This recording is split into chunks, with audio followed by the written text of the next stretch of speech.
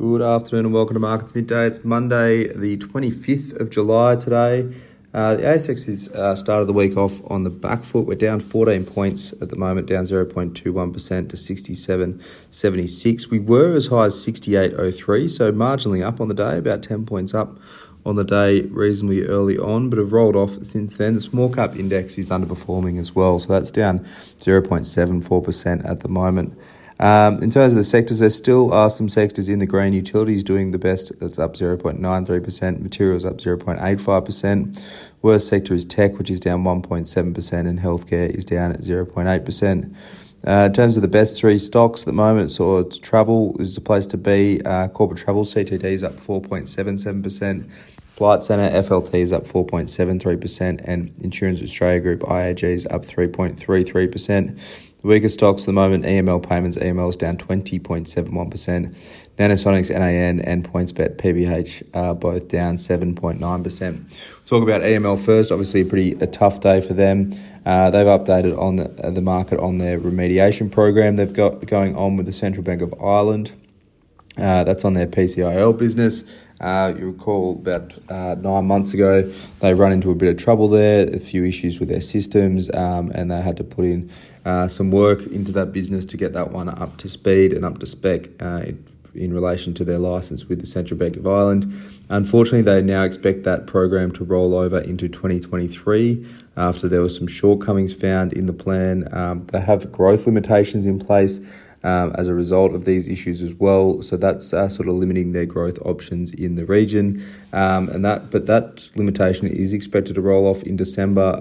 There is a risk now that becomes reinstated and extended.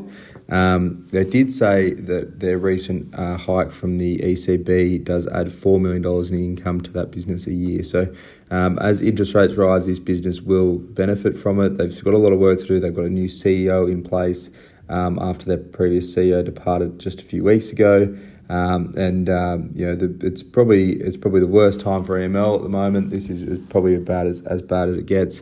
I hope you see a tailwind from higher rates. You hope you see this CBI issue sort of come off and they return to a bit more growth in the business. Austal ASB, it's up 1.19%, another contract win for the shipbuilder. This one was largely expected by the market. There was 2 additional towing, salvage and rescue ships, totaling a total contract of 225.5 million Aussie dollars.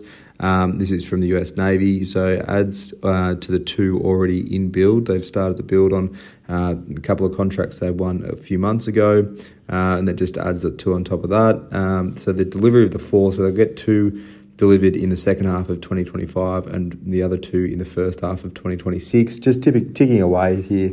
This business had been quiet for a long time. There'd been a few issues going on, but they seem to have pretty strong support from the US Navy at the moment and winning a few good contracts. So just a few more dollars in the door, a bit more work in hand for Austal and get that, particularly the new shipbuilding facility in the US up and running in Alabama. Looking at Flight Centre, FLT up 4.73%, upgraded guidance by 12% at the EBITDA line. They are still expecting a loss for FY22 of between 180 to 190 million.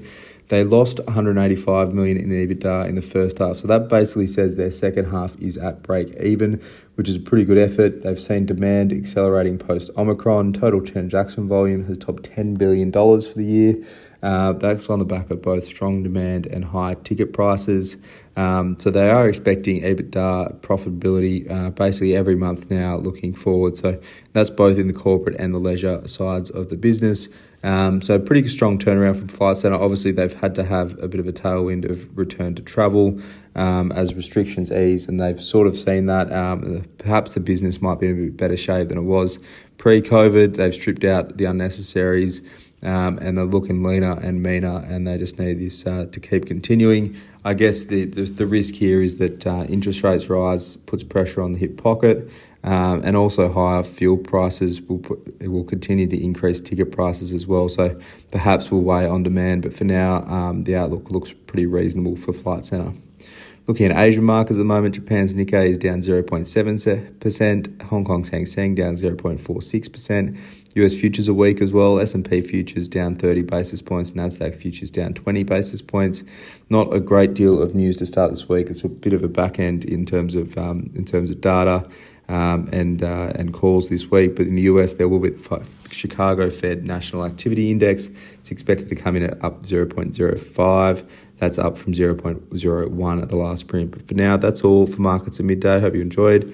Have a good rest of your Monday. And as always, look out for the afternoon report.